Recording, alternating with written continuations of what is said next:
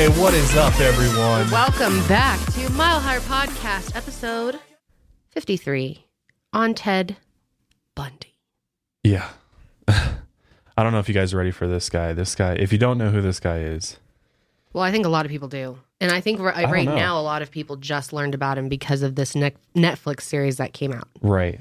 That's true. A lot of people are probably watching it on Netflix now. It's a hot topic, and there's a new movie coming out about him with Zac Efron playing Ted Bundy. Yeah, it's called like Shockingly Evil or something vile. Like yeah, it'll be interesting. I want to see it. Yeah, because this guy is literally like probably the worst serial killer in American history, I would say. The most notorious, obviously there's been other bad ones like John Wayne Gacy and Jeffrey Dahmer and Charles Manson stuff, but... And H.H. Holmes is probably worse than all of them. But I don't know, man. This guy was a complete savage, like, in every sense of the term. H.H. Holmes had a whole torture castle. I think he was the worst. Was he in the U.S.? Yep.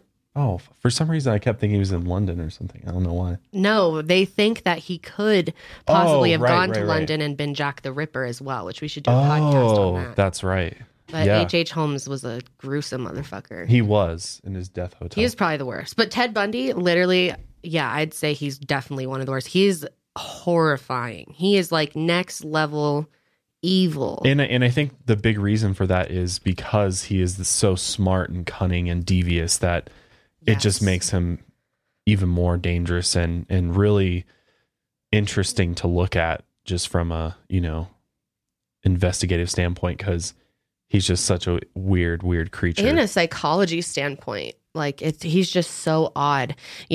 This year we watched, probably a lot of you guys watched Shane Dawson's documentary on, or series on sociopaths. Yeah. He's like that, but to a times T, 1,000. plus psychopath, plus he's just insane. Probably mentally ill. But he's very unique, and there's so much to talk about. So before we get into that, we're gonna talk about his life, and obviously we watched the Conversations with the Killer, the Ted Bundy tapes, the Netflix documentary that's out there that some of you guys have seen as well, and we're just blown away by it. So I'm sure you guys will find today's episode really interesting, probably disturbing a bit because it is so gruesome and violent, but we will try to keep it down a bit. But let's get into today's stories. The first story I've got for you is coming out of Antarctica, because NASA scientists were doing a type of exploratory mission down there where they scan the ice with lasers to kind of check and see, how thick it is, how much melting is happening. And what they discovered is pretty startling. Essentially, they found a cavity that's 2/3 the size of Manhattan, which is large enough to contain about 14 billion tons of ice before it melted. So all that ice was there, and now it's melted. Oh my God. That's a lot of ice. That's so that scary. Melted. So they're down there. The size of Manhattan? Yeah. That's huge. That's really, really big. And I mean, that's going to have an effect on sea levels. So scientists are kind of freaking out a little bit because the explosive rate at which the ice in Antarctica is melting is unlike anything we've ever seen, and it continues to pick up every year. Oh, that's so freaky. Rapidly melting. It's so scary that it seems to not even be an issue. Was it talked about last night? I didn't watch the State of the Union, but was it even mentioned? I don't think climate change was mentioned at all. That's so disappointing. Which is just stupid because... everyone should be talking about that. I mean, the climate is changing. It's getting warmer. Like today, I just saw an article come out that said last year was like the warmest year on record or something, or this year or something like that. Like literally the earth is heating up year after year after year, and the ice is just going to continue melting, which is going to cause sea levels to rise and a bunch of other chain reaction events. It makes me afraid to have kids. Well, it definitely makes you think about the future of humanity if we don't fucking figure out a solution or figure out some way to negate this damage that we're doing to the planet. But at the same time, it's like, is this part of the cycle? Like, even if we did try to reduce emissions, would it be enough to prevent the earth from warming? Yeah. I mean, that's a whole debate about that, but I don't know. Are we too far along? Have we fucked it up too much already? I think is the question too. I don't know. Because I don't think this just naturally happened. Maybe it does naturally happen, but we clearly sped up the process a ton. Like maybe over time, this is supposed to happen. Well, yeah, and I guess you can look at all the ozone layer and how there's so many holes in it, and we've damaged that, and we're killing all of our oxygen, our trees, and everything that help clean the atmosphere. So I think we're definitely attributing to it, but sometimes I think maybe there's, some type of cycle of the planet where it kind of has to reset itself, which is absolutely terrifying to think about, especially but why would that we want to happening in our speed lifetime. that up? Because we are speeding it up. I know. So at the end of the day, whether people can make that argument all day, but why would we want to speed it up? Maybe that's a 1,000-year process and we're making it a 100-year process. Yeah. Why would we want to do that?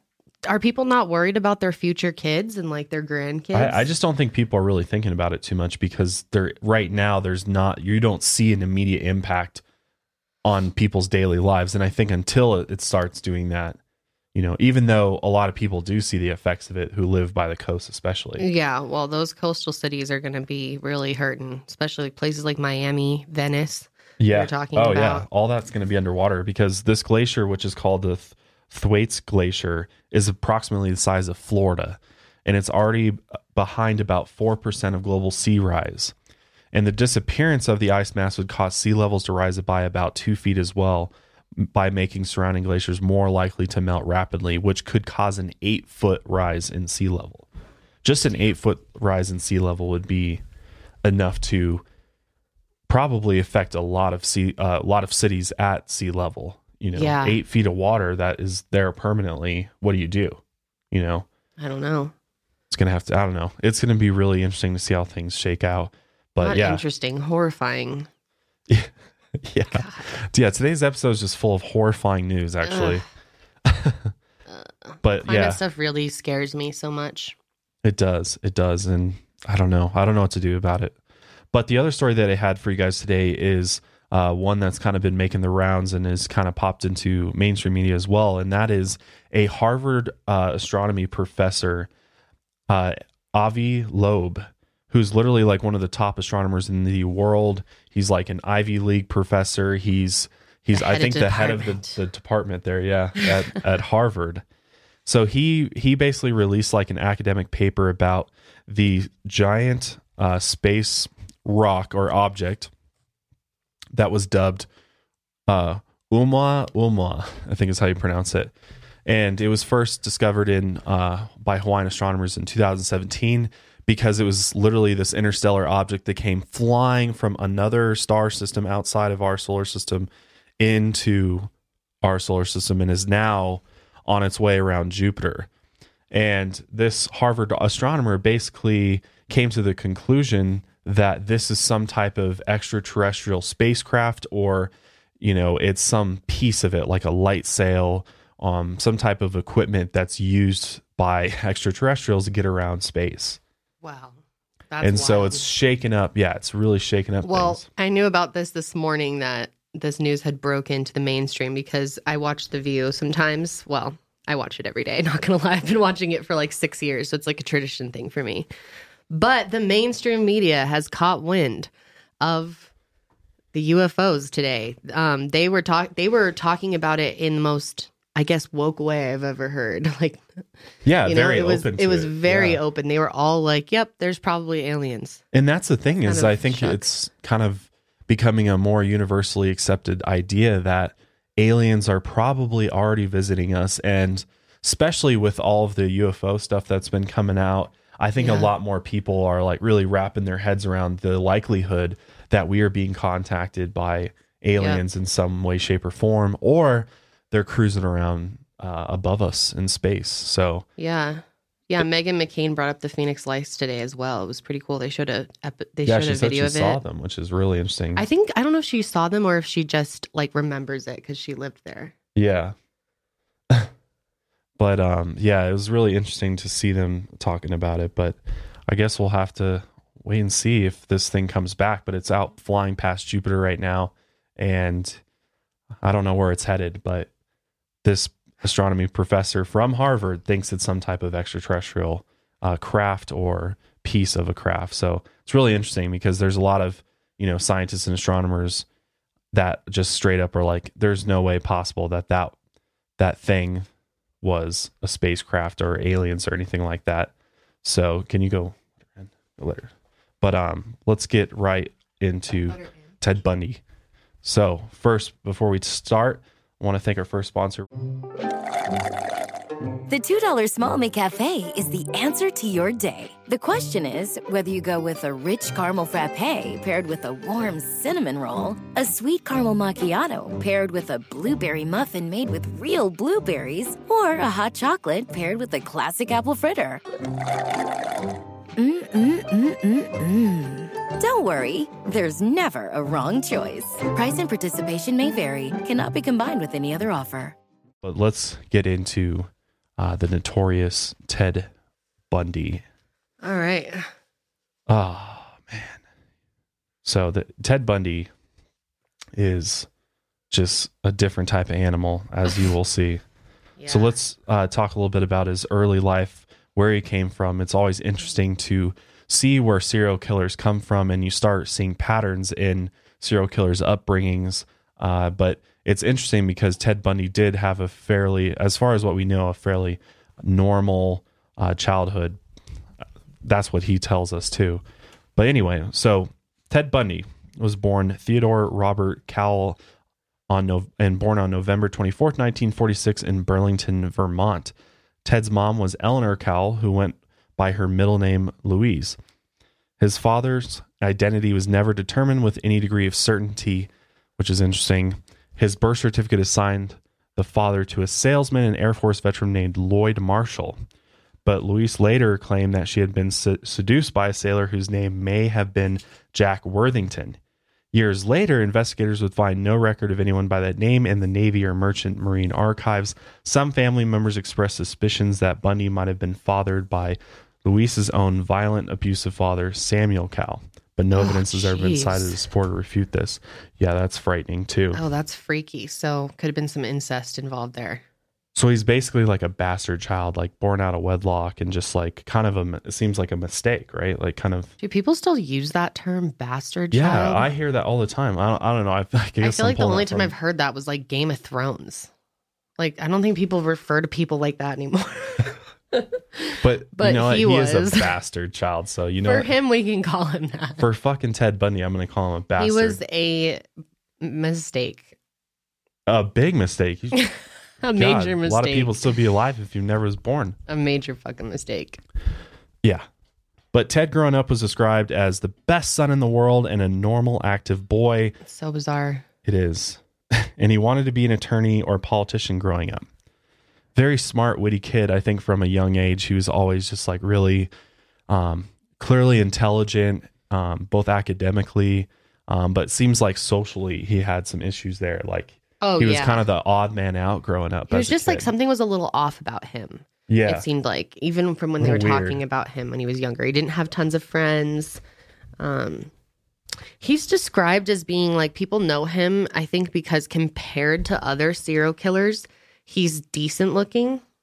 I mean, people say that Zac Efron looks a lot like him, and I'm kind of like, no, maybe with like a fuck ton of makeup, but like he's ugly. I don't understand this whole like Ted Bundy so attractive thing. Like, yeah, maybe compared to John Wayne Gacy, he's like a little better looking, but like, yeah, he's not. Even if I didn't know what I know about him, he is not like good looking to me. He like freaks me out. So that whole situation is weird anyway. Yeah, no, I don't understand that. And with the new Netflix documentary, there's like articles like women are freaking out about how attractive Ted Bundy is. Yeah, there's been tons of controversy about it, and a lot of controversy over them casting Zac Efron because people think it's like making light of it. I think it's kind of fucked up, honestly. Do you? I think it's kind of fucked up that, you know, I'm all for like retelling history, but at the same time, I think this is exactly what Ted Bundy would want. Yeah, is for true. Us to he'd be create like a so movie happy about him. He'd be he'd be at the premiere if he was alive. He'd be like thrilled. Yep, he would. So for the first 3 years of his life, Ted lived in the Philadelphia home of his maternal grandparents, Samuel and Eleanor Cowell, who raised him as their son to avoid the social stigma that accompanied birth outside of wedlock. So it's like, hide him away. But well, basically, I don't think his mom even wanted him initially. And so she was about to like give him up for like adoption or like orphan him in a way. And his grandparents stepped in and took him in. Mm-hmm. So family, friends, and even young Ted were told that his grandparents were his parents and that his mother was his older sister. Not a good way to start out. Yeah, no. It's going to set him up for some trauma later. But anyway, he eventually discovered the truth, of course. Ted had a lifelong resentment toward his mother for never talking to him about his real father and for leaving him to discover who his true parents were on his own instead of telling him. Apparently, when Ted's mom gave birth to him, she had him in a home for unwed mothers. It's so weird that they used to have places like that. I was going to say that's bizarre. Unwed mothers. Single mom, you mean?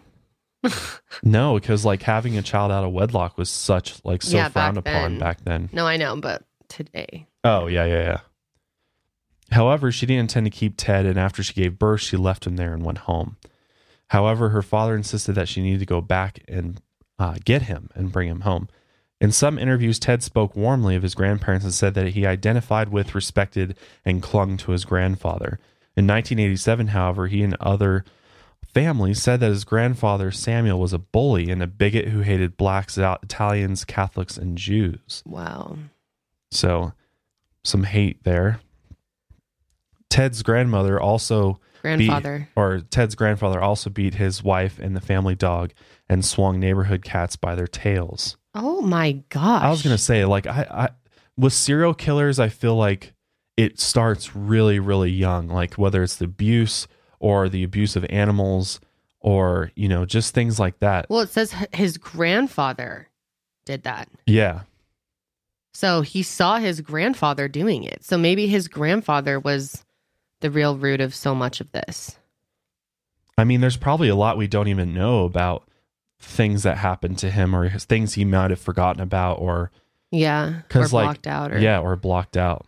Yeah, who really knows? But Ted once threw Luisa's younger sister, Julia, down a flight of stairs for oversleeping. Or Ted's grandfather did, I'm sorry. He also apparently sometimes spoke aloud to unseen presences, and at least once he flew into a violent rage when the question of who Ted's parents were. Ted described his grandmother as a timid and obedient woman who periodically underwent electroconvulsive therapy for depression.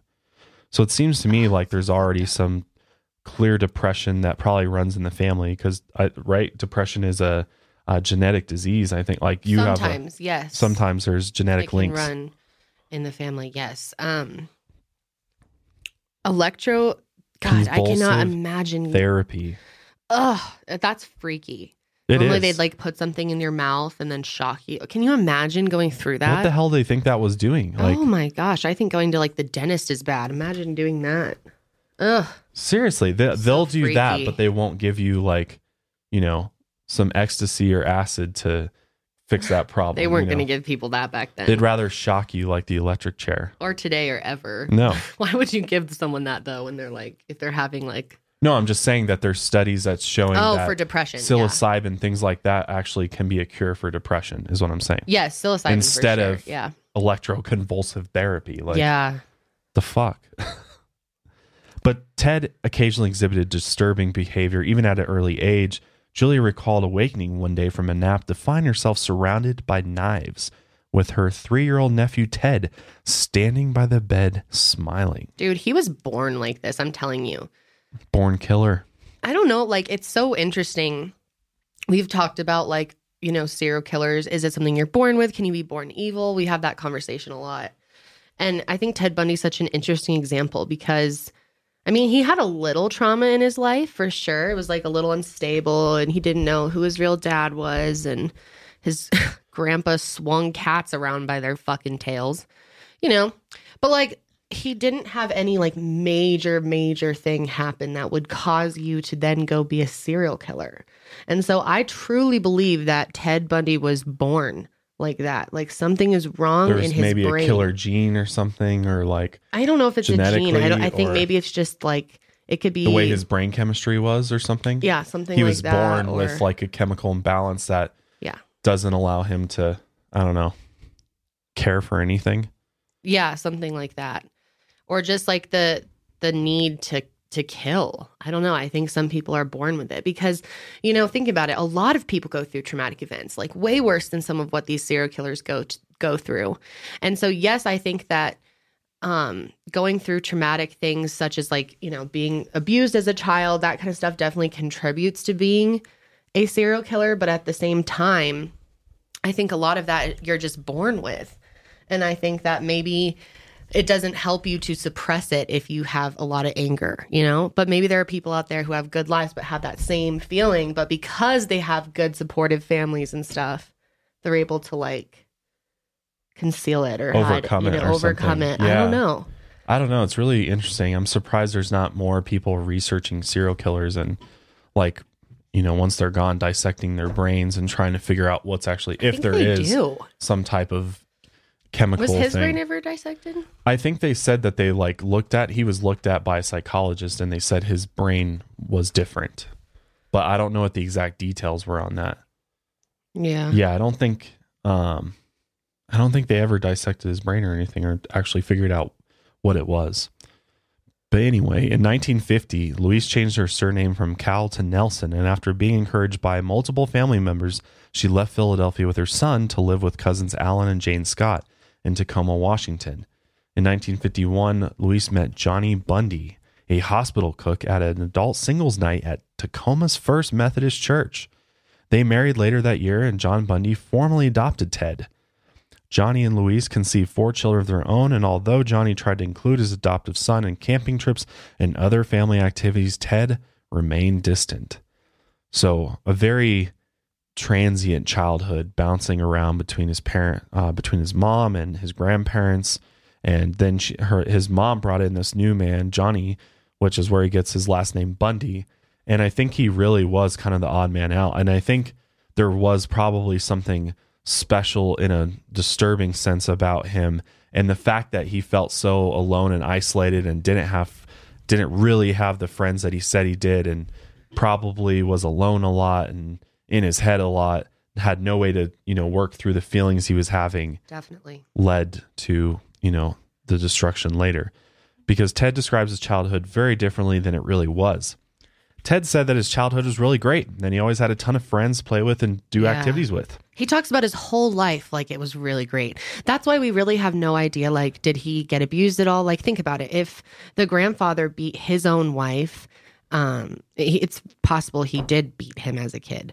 But he didn't really talk about anything negative that happened to him. He wanted maybe he thought it would make him seem more innocent or more believable to be innocent if he didn't have all this fucked up things happen to him. Well, that's the thing, is we don't know if he's lying or not. We don't know if he's concocting his story of his life or if it's really But we know happened. that a lot of it is a lie. Right. Because, he made it sound like he was really, really popular. He was really smart. He was like top of the class, an athlete, and he was like none of that shit. Yeah, he described himself as one of the boys. Yeah. But he totally wasn't. He was like always the odd dude out. And he had a mad unibrow, right?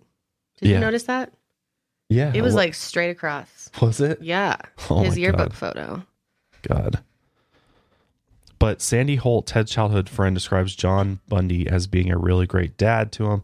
Johnny and Ted's mom were really involved with their children. Their family were churchgoers every Sunday. They were all involved in Girl Scouts, Boy Scouts, etc. However, she also says that Ted was just different. For a long time growing up, he had a bad speech impediment and would get made fun of often. She said that he just didn't fit in. For example, at Boy Scouts, Ted was the one who was always struggling to learn how to tie the ropes right, shoot the gun right. He also had a temper and apparently liked to scare and prank people.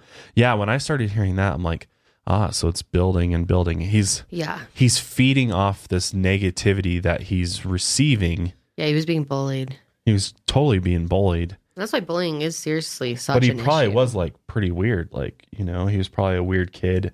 And I don't know. Maybe he wasn't looking, maybe he didn't really want acceptance. So because, he is this weird, special individual in the sense that he feeds off of all of that, feeds off his anger.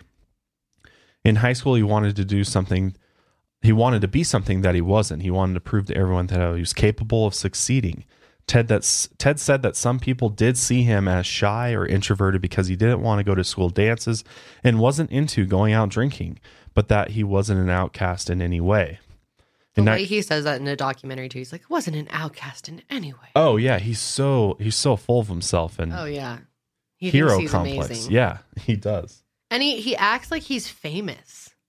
Like, he starts like acting like he's like a celebrity. Like, he's like looks around at people like they're his fans. Yeah, he does. Did you notice that in the documentary? He definitely has this condescending when he's being interviewed and stuff. Nature. Like, you're blessed to be listening to me right now or to see me. Like, when he's walking in public, he would like it's wave literally and like smile. He thought he was Jesus his whole life or something. He had like a major reminds me of Charles Manson's mentality. Yeah.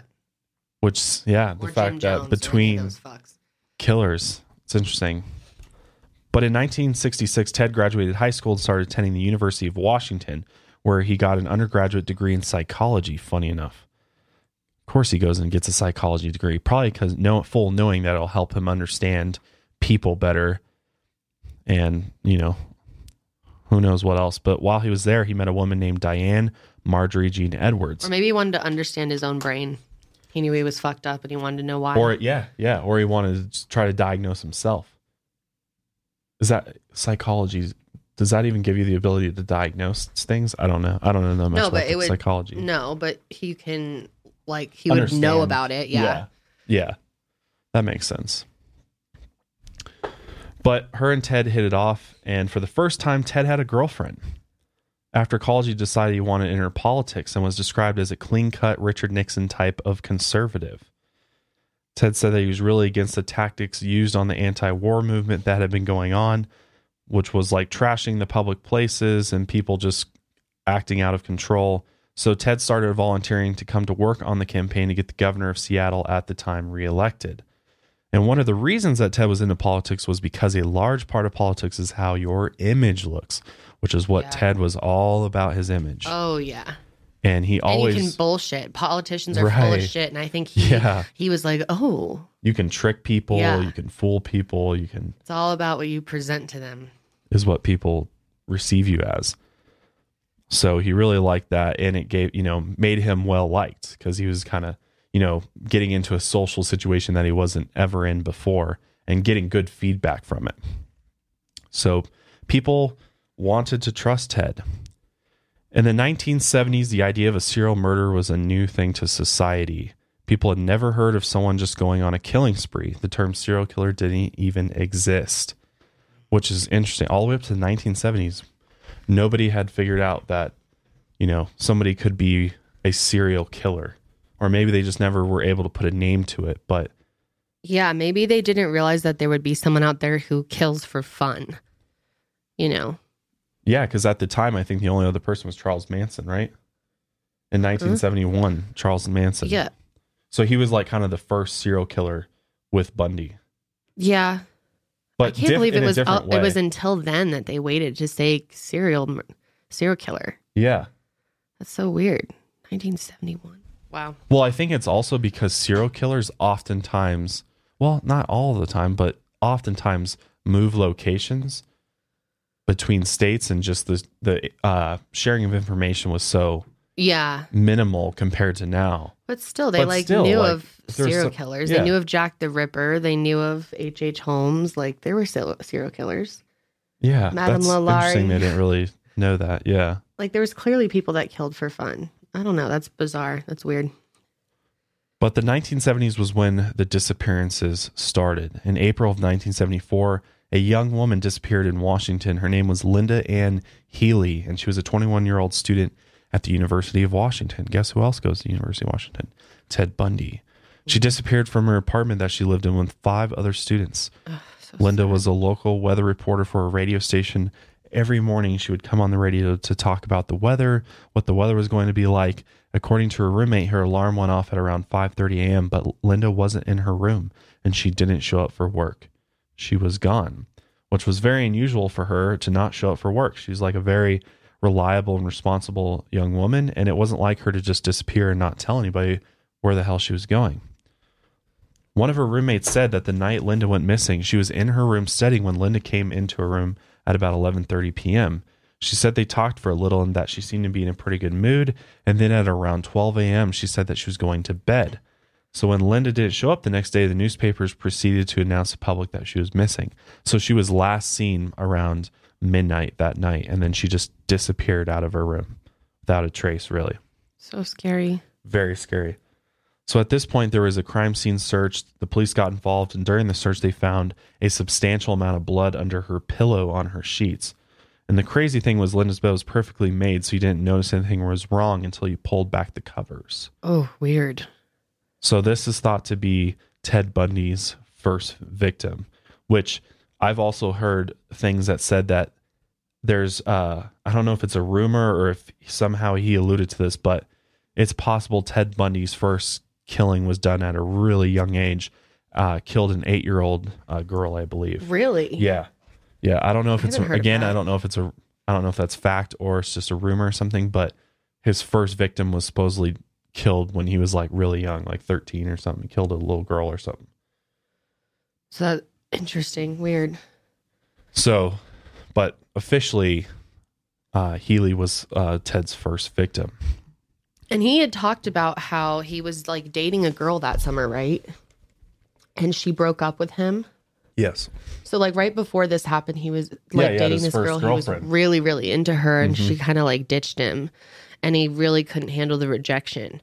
And he said that whole summer was a blur for him, and that's when he started killing people. So he kind of channeled his rage against her because he loved her and he didn't want to harm her on like random other women.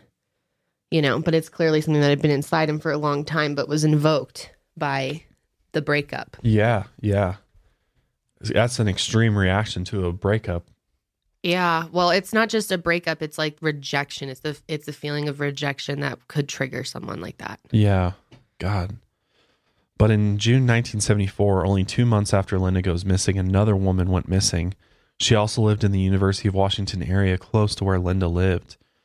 Her name was Jorgen Hawkins, and she was last seen on a Monday night after she was visiting a frat house and was returning home, which was about a half a block away down an alley. Just like Linda, she was not the person to just take off and not tell people where she was.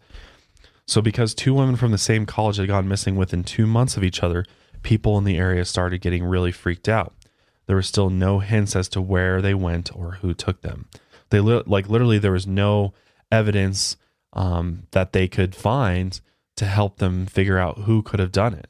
And that was the big problem back in the 70s is there's no DNA, there's no like technology really. It's very old school crime scene forensics, like looking for fibers, hair, blood, but they can't do DNA testing, which probably would have caught him way earlier than they did. But yeah, so they're trying to figure out who it is.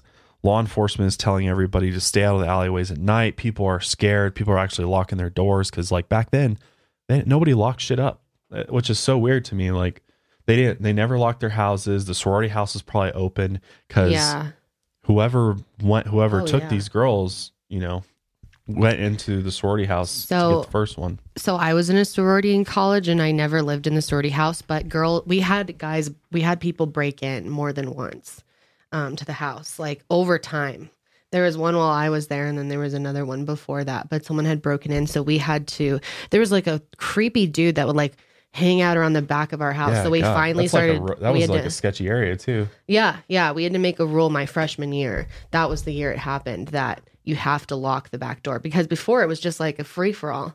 But yeah, there was another group of girls that I knew that lived in a house that had someone break in while they were in it. Really? Yeah, like college houses, because they're normally not that safe. That. Yeah, I remember that. I forget which sorority it was, but that's fucking frightening. No, it was just a house. It was just like someone's house, yeah. I thought one of the other sorority houses got broken. Probably, honestly. But yeah, it's kind of creepy. Yeah, and back then it was super easy to break in because literally the doors were open. Yeah. People would leave the keys in the ignition of their cars. Dude, my mom is from this generation. She didn't lock shit when I was a kid. Like both my parents, my dad would check it more often, but my mom would leave our car in the driveway with the car door open, keys in the ignition. People just didn't have the same fears that we do today. No. They just never even thought about that somebody would never do that. I can't imagine going to bed without like locking all our shit. Oh, seriously. Like setting the alarm. Especially now. I'm like paranoid. I'm like locking everything I can. Yeah. Blinds down, alarm set. Yeah, I definitely could not sleep if I knew a door was unlocked. Yeah, but after Ted graduated from the University of Washington, he decided that he wanted to go to law school. And so he started applying to a number of them. However, his test scores were not very good. And so the bigger law programs wouldn't accept him. So he was forced to attend a night school, and something that he really didn't want to do. He was ashamed by it. He was depressed. Completely humiliated by it. Yeah. I mean, huge ego, obviously. And to not get the test scores to like follow your colleagues to like, the big school in that area, he had to go a different route, which was kind of embarrassing for him. Because it ended. Oh, so I'm sorry. He was still dating Diane at this point, though, when he moved there. This is when their relationship fell apart. I got that wrong. So he killed someone before that. Yes, during their relationship. Two went missing. Yeah. Okay, right. Yeah, Ted's in a relationship with Diane. Okay. When these two girls go missing. So because he didn't get in the school that he wanted, his relationship with Diane started falling apart.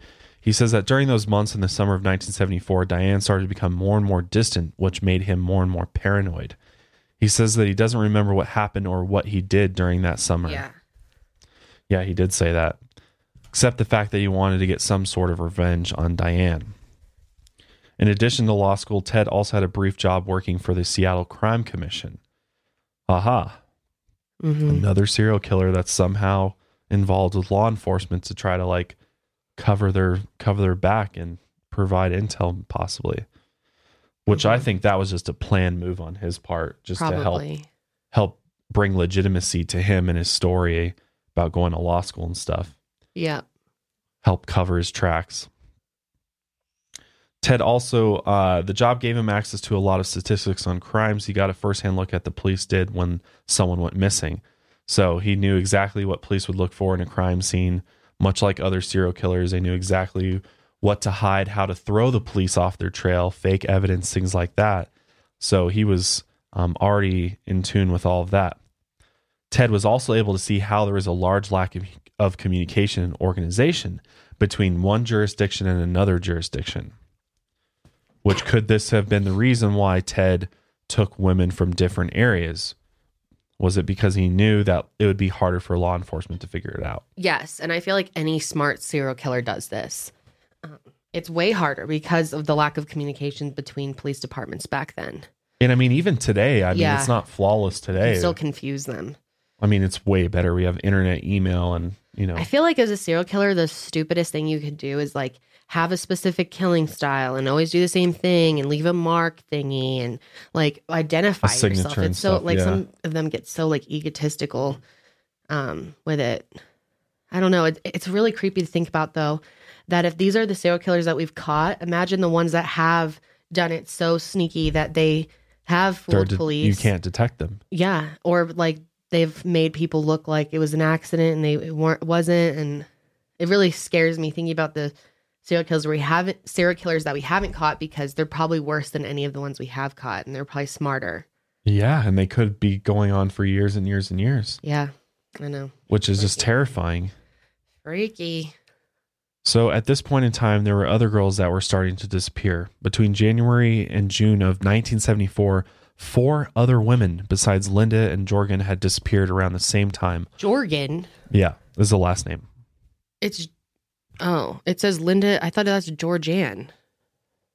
No, it's Jorgen. It's the last name of the other girl, I think. What? Go look at what the other girl's name. It's why am I blanking it? I don't know. Yeah, Georgianne Hawkins. Jorgen.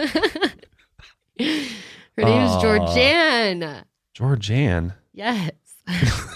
Jorgen. You're fired. That was fired. Bad. Jorgen. That was so bad. Oh, it is. It is Georgianne. God, silly me. But 4 other women besides Linda and Georgianne. Georgianne. Stop. Georgianne. Linda and Georgianne. Georgianne had disappeared around the same time, all within Western Washington and Northern Oregon region. A woman named Donna Gale Manson disappeared from the Evergreen State College near Olympia, Washington. Susan Rancourt disappeared from the Center Washington State College in Ellensburg, Washington, which is interesting. That's where my parents are. I just thought that was interesting. Because it's 2.5 hours east of Seattle. So it's kind of like a tiny little rural town. The fact that Ted Bundy may have been out there is very creepy. Very creepy. Roberta Parks disappeared from Oregon State University campus in Corvallis. Brenda Ball disappeared from the Seattle area. In less than 6 months, there were 6 women who were all the same age group and honestly looked very similar. Brunette, pretty. Isn't it interesting how all of these girls that go missing that are connected with Ted all look very similar? It's very creepy. They do. They all have a similar personality. Similar appearance, persona, yeah. I meant to say. Yeah. They all have like the same middle parts. Like most of them I noticed had like middle parts and dark eyes, but lighter hair most of the time. I don't know. It's weird. Yeah, he was clearly, it's honestly kind of crazy that he was able to like track these targets down so quickly and find girls that looked like his type so fast, it seems. Yeah. Like it seemed like that's all he did was like stalking and prowling around looking for his next victim. So freaky. It is freaky. Once word got out that there were this many missing women in this amount of time, people started freaking out and fearing for their lives. Mass panic across Washington, especially. People were like buying guns, they were buying locks. Like it was just crazy. People were terrified that there was this murderer running loose in the area, and no one knew who he was or where they were, because there was no leads, no answers about who took these missing women or what had happened to them. So at this point, people started believing that it was probably one person or a specific group of people doing these killings, but no one had come up with the term serial killer. So Ted and Diane eventually broke up, and later on, Ted met a woman named Liz Kluffer. They almost got married. Liz had a daughter, and the three of them were a little family for a while. Despite this, Liz and Ted started having issues. They didn't have a lot in common, and Ted said that he wasn't able to make himself express his love to her, and that because of this, he would agonize about not being able to make it work with her. So that was something that he talked about, was this inability to love too. Like he didn't have any empathy or the ability to feel that, feel the perhaps most powerful energy there is, love. Like that's interesting that he completely did not have that capability. Yeah. Clearly didn't have it. 'Cause that would make you a fucked up person. It would. Yeah. Somebody without love is a terrifying individual. Yeah. Because love is what ties us all together. It makes us care about each other and not want to fucking kill each other. Yeah.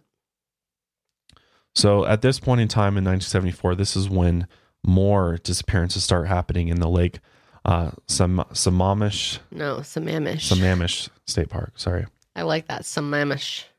Is it Sammamish? Yep. Okay. During the documentary, I was like, we need to make sure we know this because Sammamish. we're going to fuck this up. Sammamish. Kind of sounds like Mamwich. It does. Sorry. What a weird name. I bet you it's some type of Native American name or something. Probably. But on July 14th, 1974, there was a fair happening at Lake Sammamish State Park in Washington State.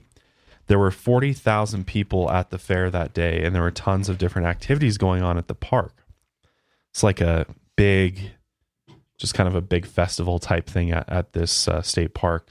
Tons of people just having fun, hanging out, relaxing, enjoying, unaware that there's a serial killer in the midst. Because during that one day, 2 women went missing from that park. That's so wild. He got 2 at once. Wild, isn't it? So brazen and I don't know, it's crazy. But a woman named Denise Naslund and another named Janice Ott. And by this time, they were the 7th and 8th girls to go missing. Once word got out that the 2 people were missing, detectives went down to the park to interview people to see if they could figure out what had happened to them.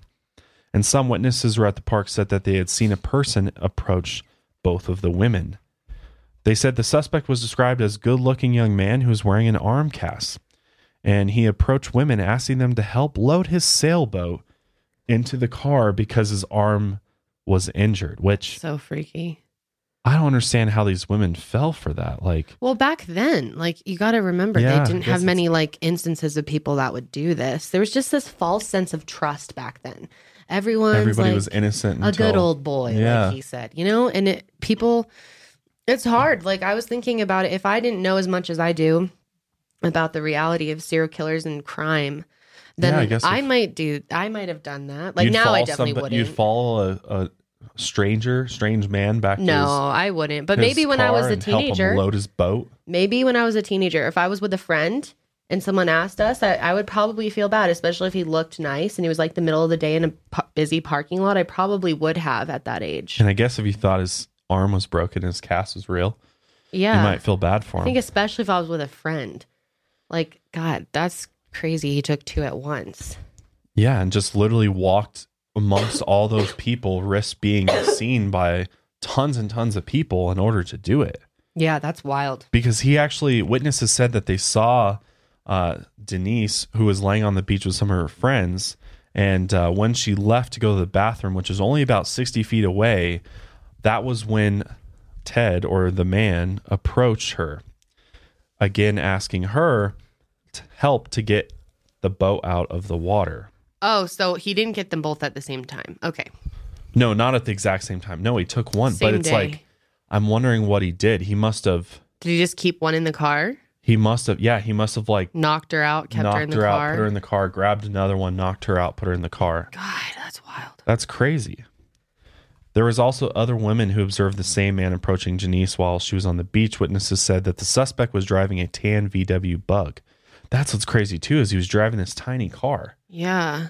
He wasn't driving anything towing a sailboat or anything like that at all, but a tiny Bug. So he must have put them in the Bug.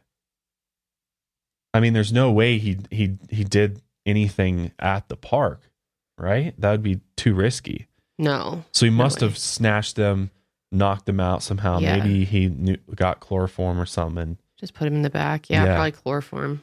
Yeah, it's crazy.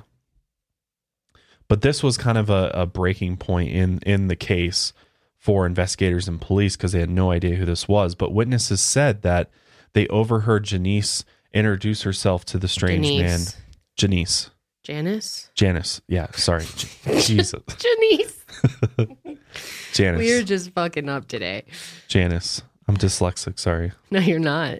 Janice introduced herself to the man, and then she heard the man respond, "Hi, I'm Ted." That was a big moment because the witnesses ended up telling the police that whoever the man was that likely abducted the 2 girls was named Ted. And they weren't lying because it's not like they knew who he was. No. So a task force... God, I can't believe he used his real name. That's crazy. Yeah, which I was surprised too. And again, it goes back to just his ego and how I think he literally felt like he was invincible. He probably thought Ted was a pretty like friendly sounding name too. Like Ted. But it was probably more common back then too. Yeah. Be like Bob or something, you know? Yeah, ish. Yeah. But back then, it was a lot more old school names like that for guys, especially like Tom, Bob, Peter, Ted, Yeah.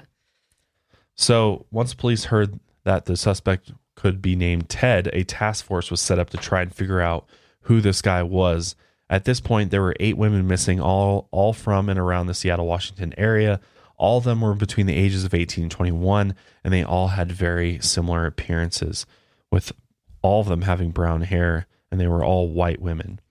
At this point, they still didn't have a suspect, and the strongest lead they had was that this dude was named Tom, or Tom. There I go. Ted. Jesus. I like Janice. That's a good one. Janice, and then what were you calling Georgian? Jorgen? No, I was saying Janice. Oh, yeah. Janice. Janice? Janice and Jorgen.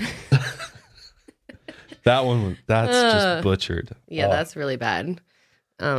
Which, no disrespect to these victims, my gosh, but you are really messing up names today. I am. It reminds me of that one skit that, I bet some people will know about it. Oh, it. yeah. The Key and Peele one? Yeah. Where he's doing roll call? Yeah, and he calls like one of the kids like Balake. Yeah. And Deborah instead of Deborah. And Balake instead of Blake. Yeah. That's funny. Anyway. I'm just like that guy. So anyways, the police, they've got this name Ted. They immediately get to work, get the task force put together. We got to figure out who Ted is. And back then, it's all paper, guys. They had no computers, no database. So they had to do all this shit by hand. And there was 1,000 different people that they started with that could be Ted, who could, had a criminal history, fit the description, all of those types of things. But eventually, by hand, they were eventually able to narrow down that number to 100 possible suspects that these women saw at the state park. So at this point, it was August 8th, 1974, about a month after the two girls disappeared at the fair, and there were still so many unanswered questions about what was going on. And it was on that day when a call came in from Liz, who said that she was concerned about her boyfriend named Ted Bundy. She agreed to do a taped interview where she shared that their relationship had started going really south and was very rocky. She said that Ted had mentioned an incident about when one time he followed a sorority girl late at night. That's creepy. Yeah. So his girlfriend at the time, Liz, is kind of starting to take notes and realize there's something weird, sketchy going on with him. I probably should, let the police know. Because I think she started thinking that maybe it could have been him. Yeah. Liz also stated that she found a bag of women's underwear in her apartment and also found a bowl of house keys. That's fucking... That's so scary. That would be pretty... I'd be like, what the... Yeah, why are you taking house keys? She also found a knife under the front seat of his car. She said that the night Brenda Ball disappeared, Ted was with her and her family. And she said that he left early that evening and then the next day showed up late to her daughter's baptism. So he was gone. Nobody knows where he was. Clearly, he could have definitely been the person that took Brenda Ball. The Ted that Liz described fit the description of the person directly or perfectly, the way he looked, where he lived, and the fact that he went to the University of Washington. So that places him very close to the crime scenes. Yes. And the fact that he drove a tan VW Bug. Everything seemed to match up. So he drives a Bug. The witnesses said that the man named Ted drove a Bug. So they're starting to connect dots here. They looked further in to see if someone was able to provide an alibi for Ted that proved that he wasn't at the fair that day when the girls went missing. And when they couldn't find any sort of reason to believe that it wasn't him, Ted became the prime suspect. However, investigators prepared a photo lineup that was shown to some witnesses, and 7 out of the 8 women said they were positive that the photo of Ted Bundy was not the suspect Ted. Which Ted, one of the interesting things about him is he was a master of disguise and a master of changing his appearance. And before he went into this photo lineup, he actually altered his appearance. I think he combed his hair the other way or parted it the opposite way. Just something simple like that he was hoping would basically throw the witnesses off. And 7 out of the 8 women did not identify Ted Bundy as the suspect. So this is just another example of him just being cunning and devious, and just, the fact that he was constantly like 2 steps ahead of everybody else, I think really attributed to him making this run. But at this point in time, the murders had stopped. They started making investigators wonder if the person had left Washington or died. So it kind of went quiet for a while and nobody else died. So they were like, what happened? Well, where'd he go? And this is when murders start happening in Utah. Ugh. So Ted, being the intelligent individual he was, he knew that he had to get out of Washington, that the heat was starting to get too hot for him. So he said he had to move to a different jurisdiction. So in August 1974, Bundy received a second acceptance from the University of Utah Law School. He left Liz and moved to Salt Lake City, Utah, even though he called Liz often while he was dating other women. While he was there, he became a member of the Mormon Church. Of course he did. Because he's like, Utah. Yeah, of course. He's like, great place to meet women to take. Yeah, I think he just knew, like, it's a good place to meet. And it's good for his, like, image, yeah. Like, who's going to blame a Mormon law guy? Student? Yeah. Serial killer? Yeah. So, yeah, very, very smart. He was known as a great member of the church and was very involved in all the meetings. They, in the Netflix series, they interview, I think, one of the Mormon teachers or preachers or whatever, and he said that, like, Ted just was totally into it and seemed like a really nice guy. And that's the thing about Ted, is he has this like charismatic, almost like charming personality in a sick way, that he's able to like get people to like him and talk to him and trust him very quickly. During the fall of 1974, a woman named Melissa from Utah was found murdered. She apparently told her father that she was going to meet a friend at a restaurant in Midvale. The friend said that they hung out for a while and then Melissa left to go back home. However, she never made it home. 9 days later, her body was found. She had been beaten and strangled to death, sexually assaulted, just brutalized. In addition to Melissa, there were 2 other disappearances in Utah. A young woman named Nancy Wilcox disappeared after leaving her home, and her body was never found. Laura Amy was also vanished, was later found in the mountains. Her body had been severely assaulted as well. Oh, God. So sad. It is. It's terrible.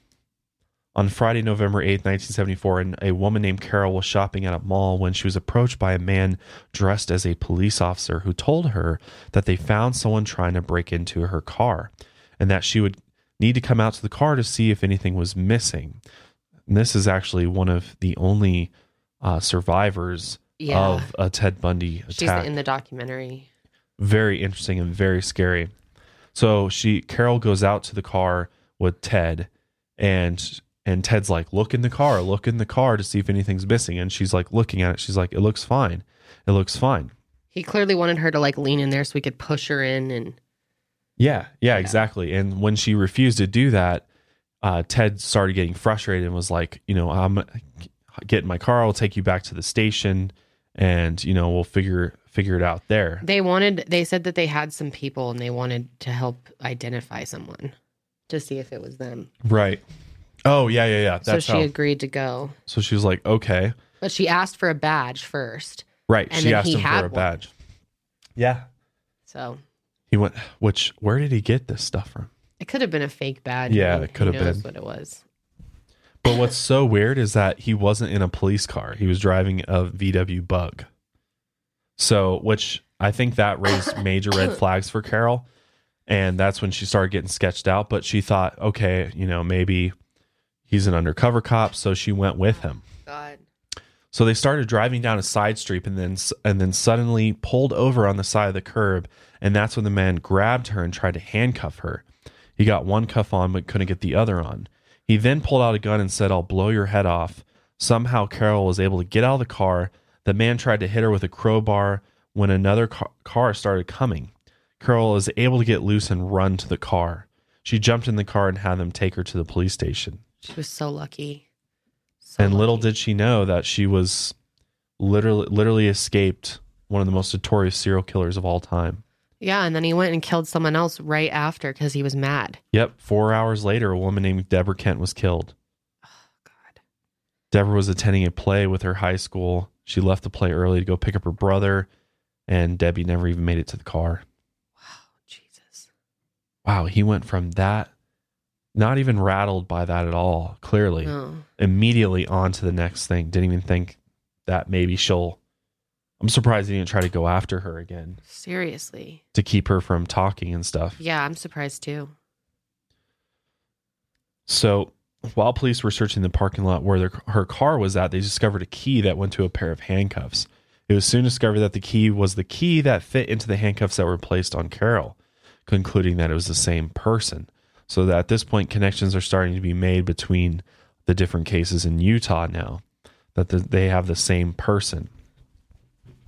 Because back in Washington, months were going by with no leads as to what happened to all the women that went missing there. On March 5th, 1975, 5 bodies were discovered in Taylor Mountain in Washington. A group of student foresters were on Taylor Mountain marking trees when they came across a skull. Which that would be... I've always wondered that, like, how creepy and terrifying it would be to come across, like, human remains. Really just, freaky. like, walking through the woods. That'd be freaky as fuck. And honestly, that's like always a possibility. I mean, if not human remains, but animal remains. Mm-hmm. A group of student foresters were on, this ended up being the skull of Brenda Ball. Investigators got there and discovered remains of 3 other women within 100 feet of each other. The remains of Linda Healy, Brenda Ball, Susan Rancourt, Roberta Kathleen Parks were all discovered in the same area. That's insane. Yeah. So he took them all up there to dispose of them, which he, in the documentary, he talks about how it was like a garbage disposal for him. Like it was a way for him to dump body parts and have the animals clean up his, that's crazy. Clean up the remains for him. Terrible, terrible. The remains of, in addition, just a few miles away from the remains of those 4 girls, they found remains of 2 girls from Lake Sammamish State Park Fair who went missing as well. Denise Naslin and Janice. Oh my God. So this basically solidified the fact that all these kidnappings and murders were done by the same person because of the fact that these women went missing from different areas, but were all found in the same area, right? I mean, I guess it could be multiple killers too that were using one location. But this was when the term serial killer started being used to describe this type of person. Even though they found remains and weren't able to do many tests on the bodies because of the fact they didn't have the technology that we do today, of course. So they weren't able to actually figure out how those bodies were killed or who was handling them through forensic testing, through DNA testing and all the other types of forensic tests we have today. It literally didn't provide any information for them, very little, as to what actually happened to them and who did it. It was pretty similar to the other girls. Probably wasn't nice. Yeah. No, it was not nice at all. So Ted is, realizing, heat's back on him in Utah, so it's time to move on to Colorado, actually. So Colorado at this time was facing an issue with disappearances, actually. And on January 27th, 1975, a woman named Karen Campbell disappeared from a hotel in Aspen. Karen was on vacation with her fiance and his children, and they had just got done eating dinner at a restaurant. Carol and her fiance were sitting in the lobby enjoying the fireplace when Karen decided that she was going to go up to her room to grab a magazine to read. She got in the elevator, and that was the last time she was seen. So fucking scary. So he's just rolling around everywhere, actively looking for a victim and just taking advantage of. It's crazy. Like, it seems like such small windows of time that he's taking these women, and it's just crazy that nobody's seeing him do this. Yeah, it is. Because, like, obviously, like with her and probably some others, it's not like every single woman just willingly like followed him somewhere. No. So he had to have like literally grabbed them and like forcefully took them wherever he wanted to go. 36 days later, her body was found almost 3 miles away from the hotel. The coroner was able to estimate that Karen died about 2 hours after she had dinner with her family. Ugh. God.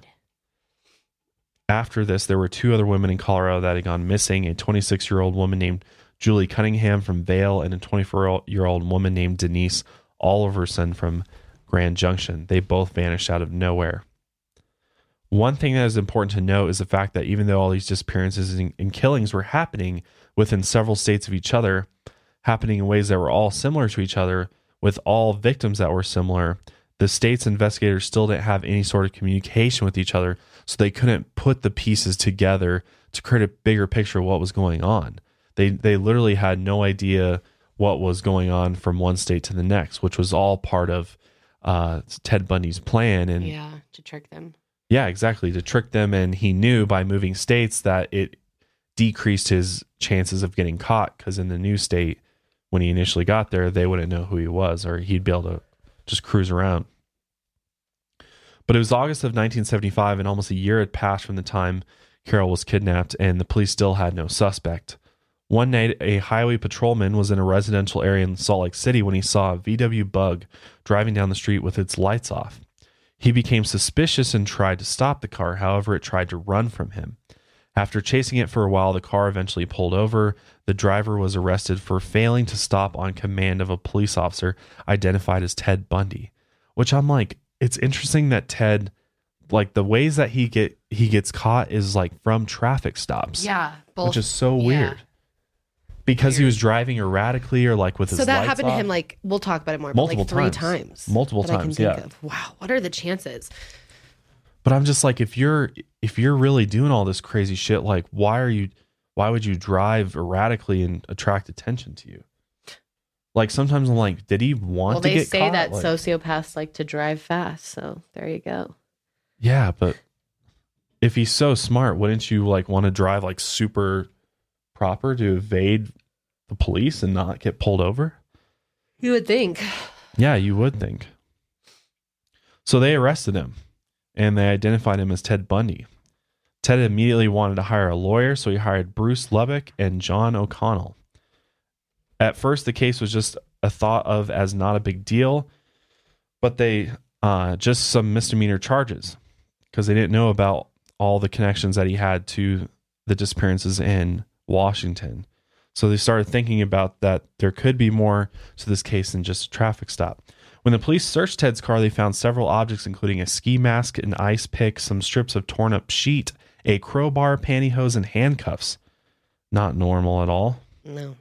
Ted closely matched the description of the kidnapper of Carol. The crowbar, the handcuffs, the car itself, and the description of the suspect. Carol was asked to come down and take a look at him in the lineup. When Ted was brought into the lineup, he had drastically changed his appearance, like we talked about before, and he cut his hair. And when people looked at him, Carol was still able to identify him, even though, and she knew he was trying to evade being identified, but she knew right away. He could easily change his appearance, though. Like, there was a picture in the documentary of all of the different versions of his hair and stuff and his different appearances, and he looked pretty different in them. It was pretty interesting. Yeah. But from that moment, once she identified him, he was actually charged with her kidnapping. So from that moment on, people started believing that maybe Ted Bundy was the Ted that they were looking for in regards to all the other disappearances. Yeah, you think so? So at this point, the states started talking to each other and started looking at the similarities between the cases. And they actually set up like a multi-state conference in order to like compare case notes and things like that to try to figure out if Ted Bundy was the killer behind all of the missing women. During this time, the trial for Carol's case against Ted was being put together. The people that were in the same church as Ted all strongly believed that they had the wrong guy and that Ted was innocent. He literally had like the Mormon church behind him completely saying he was like, innocent. And his family too. Right. His mom, she held out for a long time on him being innocent. Oh, yeah. Yeah, so he definitely had like supporters behind him during Carol's trial, which her trial was on February 23rd, 1976. It had tons of publicity. Ted insisted that he wasn't guilty and said that he still had every intention of completing law school and becoming a lawyer after this. Ted had decided against a jury trial and decided that he wanted the case to be before Judge Hanson without a jury. So that means the judge makes the final guilty or not guilty verdict. So that's putting a lot of faith in the judge's hand. It is. It's an interesting choice to make. It is. Whether it was the right one for him is up for debate. But Carol said that during the trial, when she was testifying, the court was constantly trying to confuse her or trip her up. But Carol said she was positive that he was the one that took her. And because of this, the judge found Ted Bundy guilty of the kidnapping. Ted was given a 90-day evaluation where he went to the Utah State Prison for an evaluation conducted by psychologists. This was to help the judge determine whether he should send Bundy to prison or put him on probation. During the evaluation, one of the things he was asked to talk about was his childhood and upbringing. The psychologist also talked to Ted's family members, all who said they couldn't believe he would do anything like this. The psychologist also talked to some of his past girlfriends, and one woman specifically told the psychologist that there was a time when Ted and her went swimming together, and Ted held her head under water and then let her up, take a breath, and pushed her down again, essentially like drowning her. Scary. So I think that was enough for the psychologist to start thinking, he is capable of being a violent individual. And he also learned about the abusive past of his grandfather, and as well as the fact that Ted didn't know who his real father was and his mother didn't keep him. So the psychologist was smart and made the right decision that Ted should not be a candidate for probation. So the judge sentenced him to something called an indeterminate term of 1 to 15 years. On October 21st, 1976, while Ted Bundy was in jail, he was confronted by 3 people who informed him that they had a warrant for his arrest for the murder of Karen Campbell from Colorado. They acquired a search warrant for his house. When they were there, they found a brochure for the Wildwood Inn, which is the same hotel that Karen and her family were staying in, was the last place she was to be seen. So that's interesting. So Ted was charged with first-degree murder with premeditation, which at that time meant eligibility of death penalty.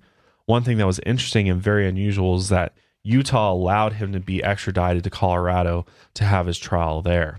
And the reason they did this was because the Colorado case had to do with a murder as opposed to a kidnapping, so obviously more serious. And Ted agreed that he wanted to go to Colorado and that he was confident he could win that case as well. So they placed him in a jail in Aspen, which is, not all that far from us, up in the mountains, a beautiful place. The X Games were there, actually. Mm-hmm. And the new jail wasn't treating him like he was better because he was charming, good looking, and smart, like the other jail was. So this jail was worse for him because he felt like he was getting not the treatment that he deserved. They just kind of treated him like an animal, like any other inmate. He felt like he was so special. He did.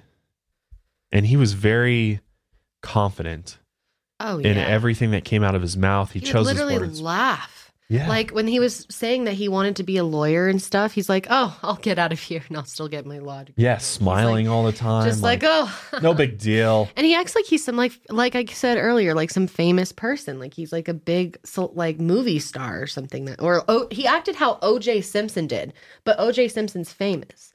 But even in the media, he still waved and like the whole acted like he was a well-known famous person that the crowd loved. Why was he always smiling at people and waving at them? No one was sitting there saying, "Yay, Ted!" It was all this illusion for him to pretend like he was almost acting like a politician would if they were under some heat. Just or like bizarre. He was putting on a show or something almost. Definitely putting on a show. But for who? Yeah, exactly. Because everyone's against you. So people were screaming out in the streets at him and stuff. And he was smiling back and that's where you could say he's completely delusional. Yeah, he pretty much is. But he would even though he thought he was normal. He always said, "I'm normal. I'm just a normal guy. Just a regular dude. Just a normal guy." And he insisted that he was 100% innocent and that he was confident that he was going to get out. As the months passed, Ted started doing activities like jumping off the top bunk of his cell over and over again to strengthen his legs. Why? He also said that he was able to get a good measurement of how many feet were between the corner of the courthouse to the alley, from the alley to the riverbed, and then the riverbed to the mountains. He did little sprints inside his cell space as well, and he ran those distances over and over again, literally planning his escape. I'm sorry, but jumping on and off, that's really smart to build up your legs. He really fucking thought through everything. He clearly was obsessed with it to the point where that's all he thought about was his escape and everything. And keeping things hidden and concealed. Yep. I mean, that was his full-time job. Yep. So he also practiced how fast he could change his clothes from his courtroom attire to his shorts, and also cut his hair prior to the court appearance. So altered his appearance, cut his hair to hopefully escape from the Aspen jail. It's crazy that he even escapes. So before we get into escapes, I just want to thank our last couple sponsors here real quick. At ADP, we understand the importance of building the right team and offer the data insights to help. Just as importantly, our AI technology helps you pay the team accurately. Grow stronger with ADP. HR, talent, time, and payroll. Ted escapes multiple times. So it's the morning of June 7th, 1977, the preliminary hearing, and they had just gotten finished with the first half. We're having a break. Ted was in the back of the court library doing research because Ted opted to represent himself, so he is allowed to, research for his case. When all of a sudden, people weren't able to find Ted anywhere. It wasn't long until someone from the bottom floor came upstairs and yelled that someone had jumped from the second-story window of the courthouse, and Ted was on the run. So Ted basically just took off and went straight into the mountains with nothing. And days went by, and they hadn't found Ted. They had bloodhounds, helicopters. They had the whole 9 yards out there. Yeah, they even got the FBI involved 3 days after he went missing, but they were not able to find Ted at all, which is actually crazy, really astounding, because like Aspen's a really small mountain town. Yeah. And there's only one way in, there's a lot of nature to hide in. Out. You can hide behind stuff, you know? It's just mountains and like little homes and cabins. And freaky. I can't believe he got out. That's so insane. Yeah, the fact that he escaped in the mountains. Honestly, though, I can't fucking believe he was able to just jump out and that they left him in there alone. Like, what idiots. Right? I'm sorry. That's so dumb. Oh, I know. So he goes up there and he ends up running into like an abandoned cabin, and luckily got into it and stayed there, slept there the first night, ate some food. But then after that, he was just kind of like wandering around, and then it started sleeting and rain. And he talks about how it just like completely shook him to his core because he was so cold. And he literally, like a few days later, decided to come back and just turn himself back in because he was so cold and hungry. And before he turned himself in, he actually came back into Aspen and found a car that had keys in the ignition and stole it and started driving off. But it didn't take long for an officer to notice the car driving really crazy. When he pulled it over, it was Ted. So Ted actually stole the car and tried to like escape out of Aspen. I think he got like a mile or so down the road when this officer, obviously they had everything, like, you know, officers everywhere, noticed him driving erratically again. It's like, wow. Wonder if it was because he was tired or cold, or just he was nervous and maybe he was a bad driver. Or he's just a fucking sociopath and he wasn't. Yeah, or just didn't think he'd be caught or anything. They're just reckless. Yeah. So after he got pulled over, he was arrested and he now faced new charges of escape. So fast forward to later that year on December 30th, 1977, Ted was in prison waiting for the murder trial of Karen Campbell. The guard had just dropped off Ted his dinner in his cell and left. And the next morning, the guard came back and noticed that his food was never eaten. And that's when he thought he saw Ted in his bed, because there was like a lump in the bed. And when the guard went in there, he realized that it was just a bunch of books under the blanket and that Ted had managed to escape again. What he actually did is he somehow cut a hole in the ceiling of his cell just big enough that he could slip through, which when he was gone for those several days in the mountains, he lost it was almost like a week, I think he was missing. And he lost like 25 pounds or something. Yeah, it was I mean, crazy. he just wasn't eating anything. Not eating, yeah. He had that mental like strength to get through the hunger too, because he did that another time we'll talk about as well. Yeah, so he was small enough, he got himself to a weight that he could literally slip through the hole in the ceiling, which went into another apartment of one of the jailers, and he stole some of his clothes and then took off and escaped right out the front doors of the jail. So at this point, you know, everybody's like, are you kidding me? How'd you guys let this guy escape again? And it was this time that they could not find him at all, and he was gone for a while. And at this point, law enforcement's like just freaking out because now we have no idea where he went. He's probably, you know, long gone out of Aspen at this point. So they got the FBI involved again, and they actually put Ted Bundy on the FBI's 10 most wanted list. So it was at this point that Ted, being the individual that he was, decided that I need to get to the opposite side of the country because the likelihood of them knowing about me or the things that I've done will be less likely. Really space it out. So what's crazy is he actually like managed to get on Greyhound buses, and then he went to Chicago, and then from Chicago he flew down to Atlanta or to Georgia, I think, and then he took another bus and went down to Tallahassee, Florida. And this is when the murders in Florida happened. So it was January 14, 1978. Ted's been missing for 16 days when all of a sudden news broke that a man broke into, is it the Chi Omega? Right? Chi Omega sorority house. Chi Omega. Chi Omega sorority house at Florida State University, and murdered 2 women. And almost murdered 4, actually. There was 2 women that managed to survive, but the victims were Margaret Bowman, who was molested and beaten to death in her sleep, and Lisa Levy, who was also asleep.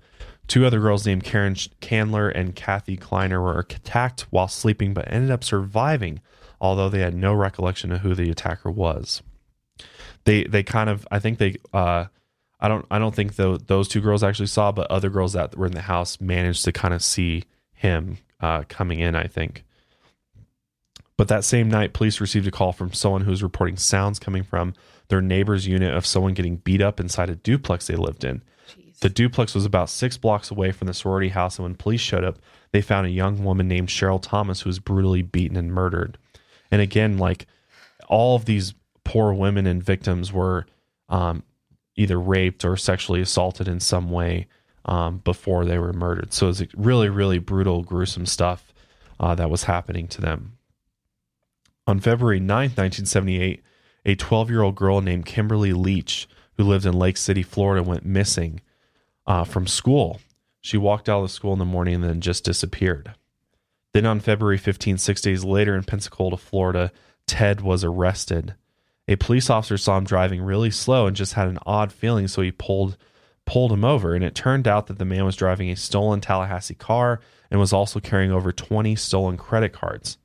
At first, the man refused to give his identity, and they said they didn't know who he was.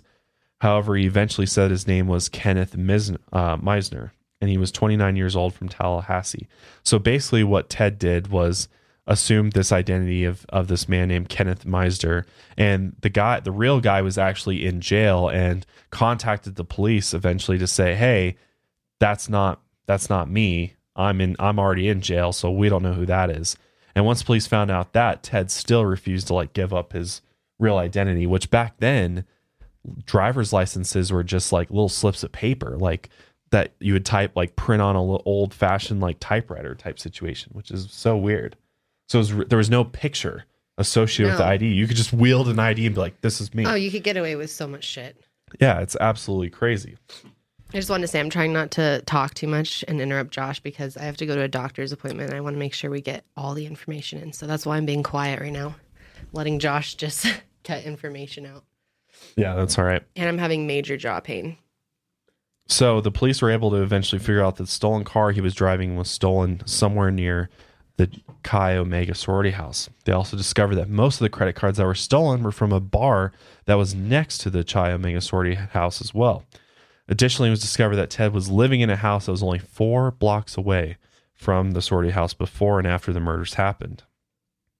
It wasn't until the next day, on February 16th, when police agreed to let his unknown person call, or let Ted, who was the unknown person, call his girlfriend Liz if he agreed to give his identity. On the phone, he told Liz that he was sick and was trying to maintain a normal life, but that he couldn't contain this force that was controlling him, which is interesting. Police finally found out that the person they had was Ted Bundy all along and was one of the 10 most wanted criminals in the country. Oh my gosh, can you imagine figuring that out? Yeah, God, and he was just like, yeah, I'm surprised he didn't escape again there. But luckily in Florida, they had a much more secure prison that they were keeping him in, so escape would have been much harder, especially once they found out he was Ted Bundy. It was later discovered what had happened was Ted escaped from the Aspen jail, which we talked about. He actually, what's interesting, when he went to Ann Arbor in Michigan, after he went to Chicago, and while he was there, he actually went to a football game, the Rose Bowl, his alma mater, University of Washington, was playing the University of Michigan in the Rose Bowl. So he just casually went to that. He said that while he was there, he went to a bar and almost got beat up by a bunch of Michigan fans. And then he went to a Methodist church where he spent the night. And then, that's when he went down to That's so risky to go to a bar and get drunk and fight with people. What the fuck? He was crazy. Oh, I know. It's crazy. Completely insane. So at this point, like, police are really starting to connect the dots in Florida and realizing that the person that, murdered the sorority girls was likely the same person that took Kimberly Leach, the 12-year-old schoolgirl. And they were actually able to track the purchases from stolen credit cards and figure out that he had spent the night in the Lake City Holiday Inn the night before Kim went missing, which the hotel was less than 3 miles from the school. That's crazy. That is. That's so creepy. Like, he would just act on impulse. It seemed like he didn't plan too much. No, not too much, but he was such a quick thinker. He just like could process everything so quickly. And decide what to do. So in April 1978, Ted was officially charged of murder from both the Chi, Omega, and Kim Leach murders. One thing that investigators were able to do was imprints of Ted's teeth and match the imprints to a bite mark that was left on one of the sorority victims' bodies, on the butt, actually. Further tying him to the murders. I can't believe he would bite people. It's so gross. Yeah, which the bite marks are like, the people that saw it said that it would literally look like somebody took like the hardest bite they possibly could and then did it again. Because it left that much of an imprint. So gross and sad. So on July 7th, 1978, Ted was formally indicted and charged with 2 counts of burglary, 2 counts of first-degree murder, and 3 counts of attempted first-degree murder in the state of Florida. So let's talk about the sorority girls trial. So it's now May 9th, 1979, and it was time for Ted's pretrial. That was the first time a trial was going to be covered by so much mass media. There was literally media from all 50 states. There was like 9 other countries there. This was like the first time they were doing real like live feeds and everything. So it was a really big deal. And it was also the first time really that they were letting cameras into the courtroom and stuff too. Yes, that was different too. Which at this point, the defense's goal was to try and save Ted from getting the death penalty. The court made an offer to Ted that if he pleaded guilty to the crimes, he would be saved from the death penalty. But on June 1st, 1979, Ted Bundy entered the court, and to everyone's surprise, he rejected the plea bargain because he thought he was smarter than all the lawyers and the judge. And after this, a public defender, Mike Minerva, asked to withdraw from the case because he's like, this guy's not even going to take our counsel, so I don't want to be a part of his sinking ship. Which the judge denied this request because he didn't want to draw out this case any longer than needed, in which Mike changed his role to advisory counsel. And meanwhile, Ted himself wanted to be involved in the case, and so the judge allowed him to represent himself as his own lawyer, even though he technically wasn't a lawyer, which is really crazy to think about.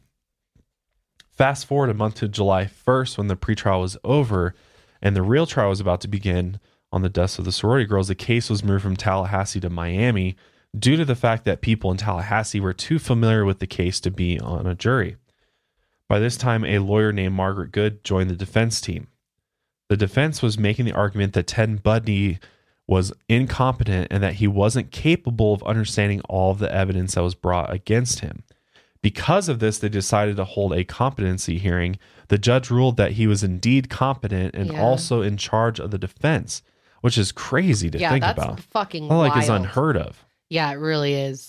This judge was fucking weird. Yeah, it was really weird. So because of this, Ted was able to essentially like say whatever he wanted and just do really weird things. He'd say really irrational things, but he just thought he was outsmarting everybody. He also started making requests to the judge for things like more outside time, more time in the library, more conference periods, access to a typewriter, a change of menu because he was sick of eating the same grilled cheese every day. So he's totally taken advantage of the situation, and whether or not he thought he could actually like get away with it, I think he saw a window of opportunity to try and manipulate and take advantage of the, very, I don't know, almost incompetent judicial system back then. When it was time for the police officer who found one of the bodies to testify, Ted Bundy was the one who got to cross-examine him because he was leading the defense. So the prosecution brought up the officer that responded to the sorority crime scene, and then and their whole goal was to not bring up the gore or anything crazy that they actually saw there and focus more on the victims. But then, as soon as he finished with him, Ted went up to the stand and cross-examined this guy and literally had this guy explain in vivid detail the wounds, the like he was amount of blood, where they were punctured, all of these. What position was she laying in when really you arrived? Creepy, weird shit. It sounded like something from someone who knew what condition she was in and exactly what that guy thought. He was asking questions that he knew would be provocative. Yeah, and there's video of him just like.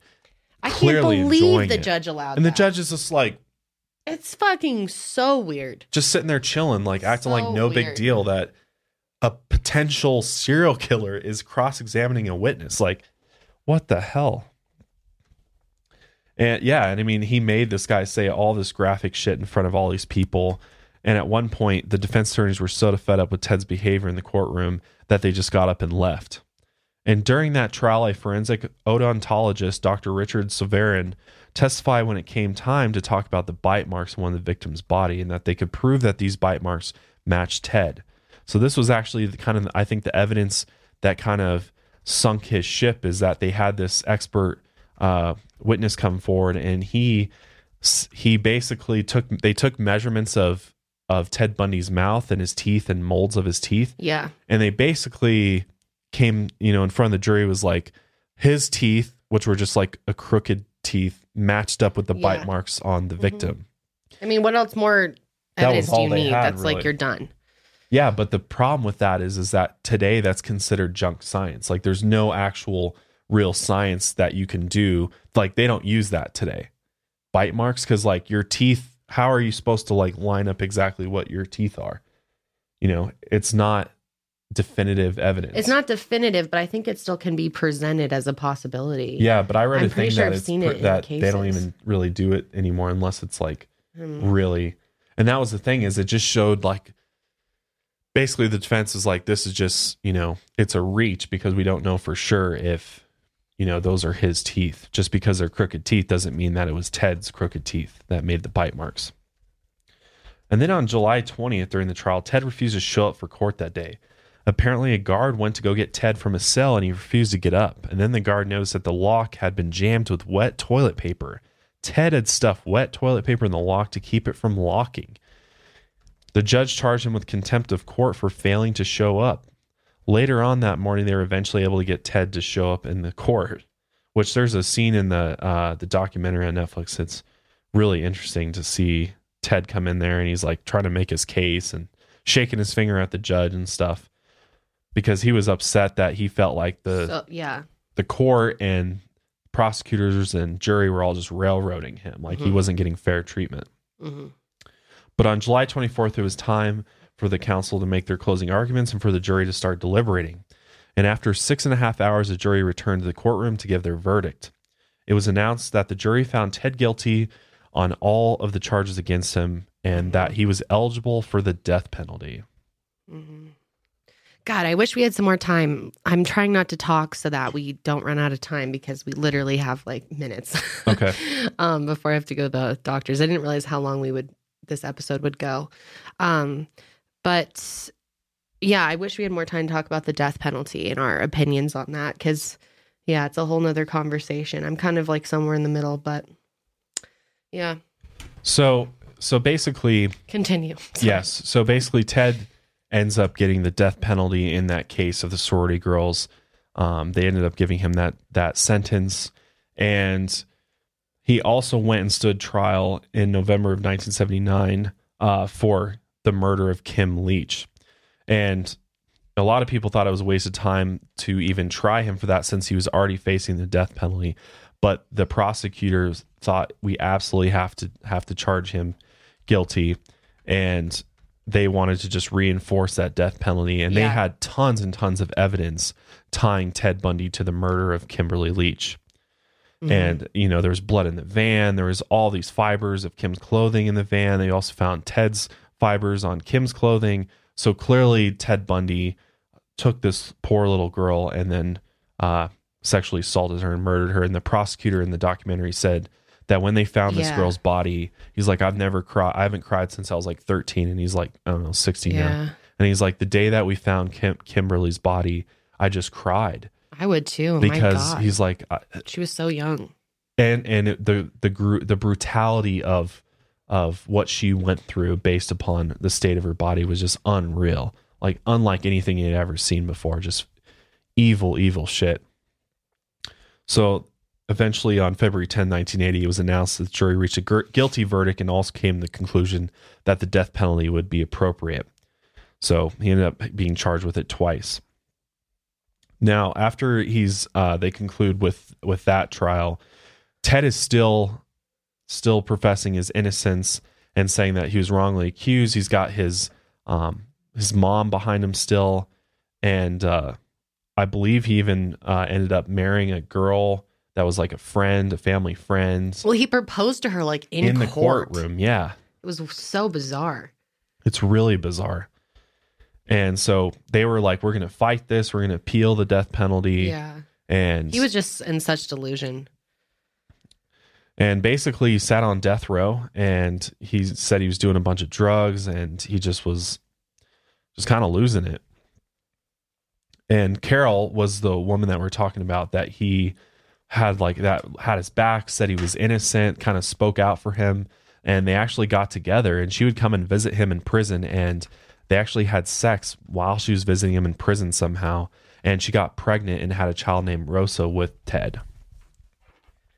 And this is where the journalists that come in and record all these tapes of Ted talking about his crimes and everything. Yeah. And basically his entire life. It was like his chance to do it. All of that's in this documentary, which we'll link for you guys. You should definitely watch it if you haven't seen it after listening to this, because to hear it from him is just so eerie and creepy. Yeah. And it really gives you more understanding than we can give you just talking about him. Mm-hmm. But over the next couple years, he tried to get lawyers to get appeals, and eventually they took it all the way to the Florida Supreme Court. And his final appeal, which was January 20th, 1989, was rejected. And basically the Florida governor, Bob Martinez, signed a death warrant. And so he was officially assigned to be executed in the electric chair on Tuesday, January 1989.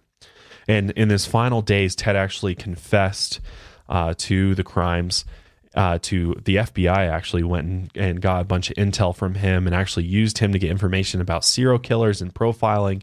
And Ted tried to help them, but Ted eventually confessed to being involved up to 30 murders of young women across the country, spanning 5 or 6 states. And some have speculated that it may even be more than that. Some have said it could be even to the triple digits, because there was one point in which I think he indicated that it could be the triple digits. So for all we know, there's at least 30, could be more. And out of those 30, there's still a bunch. There's, I think, at least 6 or 8 that are unidentified still. We have no idea who they are. We've never found their remains. There's many victims of his. We've never found his remains or anything. And he talked a little bit about what he did with some of the bodies and shit. It's just really crazy. Yeah, it's really gross. He'd take their heads and he would keep their heads. And he confessed to being into necrophilia, which is, having sex with a dead body, and just really creepy, disgusting things. He was just a vile human. But he did confess, and he tried to get religious at the end, of course. But at 5 a.m. on the day that he was scheduled to be executed, he was fed the traditional breakfast of steak and eggs. And that morning, there were hundreds of people who showed up outside the prison to have a celebration of his death. Literally, there was almost like a carnival going outside of the prison where he was, because people were so happy and excited to see him get executed and just his life taken. That they had fireworks, and there was like shirts that said "Burn Bundy, burn," and there was just all these little things that were celebrating his execution. People were so happy on the day he was executed. Yeah, people were just so disgusted by him, especially because of his arrogance and the way he was acting. Yeah, I mean, Ted just Bundy's so full of himself. Freaky fuck. He was, and when he got the electric chair, which I'm pretty sure we don't even use the electric chair anymore anywhere. What? But basically, they strap you into a wooden chair, and they put like a coil around your one of your ankles, and then you have something on your head, and they basically just jolt you with huge amounts of electricity, which eventually, I believe, stops your heart. But it's so bizarre. It's a rough way to go. Yeah. And Ted, they said when he walked in, was just like a ghost, and that he was like very afraid of it. He was very scared to die. Well, you know what, bitch? It's your fucking time.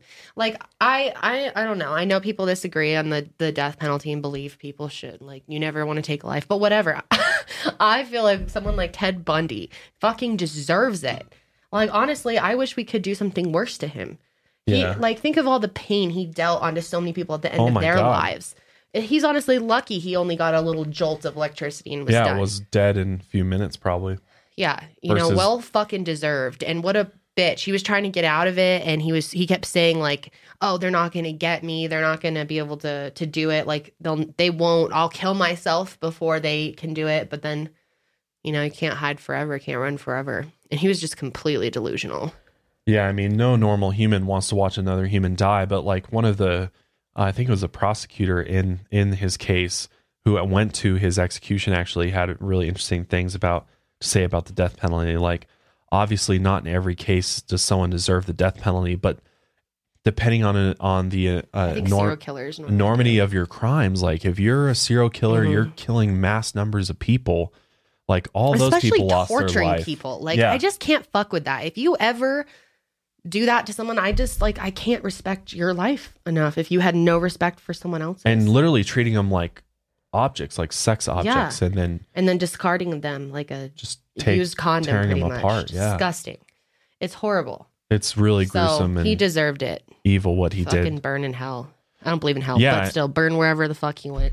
Yeah, I mean, I'm glad he got executed and rightfully so. I mean, he doesn't deserve to live anymore. And who knows? Like, what if he escaped again or something? Like, fuck. Yeah. They should have locked his ass down as soon as they caught him the first time. Yeah. And the fact that again. Yeah, and he escaped custody in Colorado and then killed more people. Yep. Imagine how you'd feel if you were the jailer that just wasn't paying attention when Ted Bundy escaped, and then now all these other girls are dead because you let him out of custody. Like, you let him escape. I'm sure their family's so pissed. It's fucking crazy. But yeah, so if you guys want to check out that documentary, definitely go listen to the Ted Bundy tapes. Very interesting stuff that he provides. It's just interesting to hear him talk, and all of this will make more sense to you if you haven't seen it. And it is very interesting, but beware, it is pretty disturbing. So yes. But yeah, I mean, serial killers are fascinating in a weird way. Just to even contemplate people, you know, just the psychology have the ability to do it. Interesting, yeah. And yeah, I guess we'll never know if there was an actual origin of the serial killer issue. So hopefully you guys enjoyed today's episode. If you did, like, subscribe. But yeah, that will be it for us today. We will see you guys next week. Stay safe out there. And stay woke. See you next time, guys.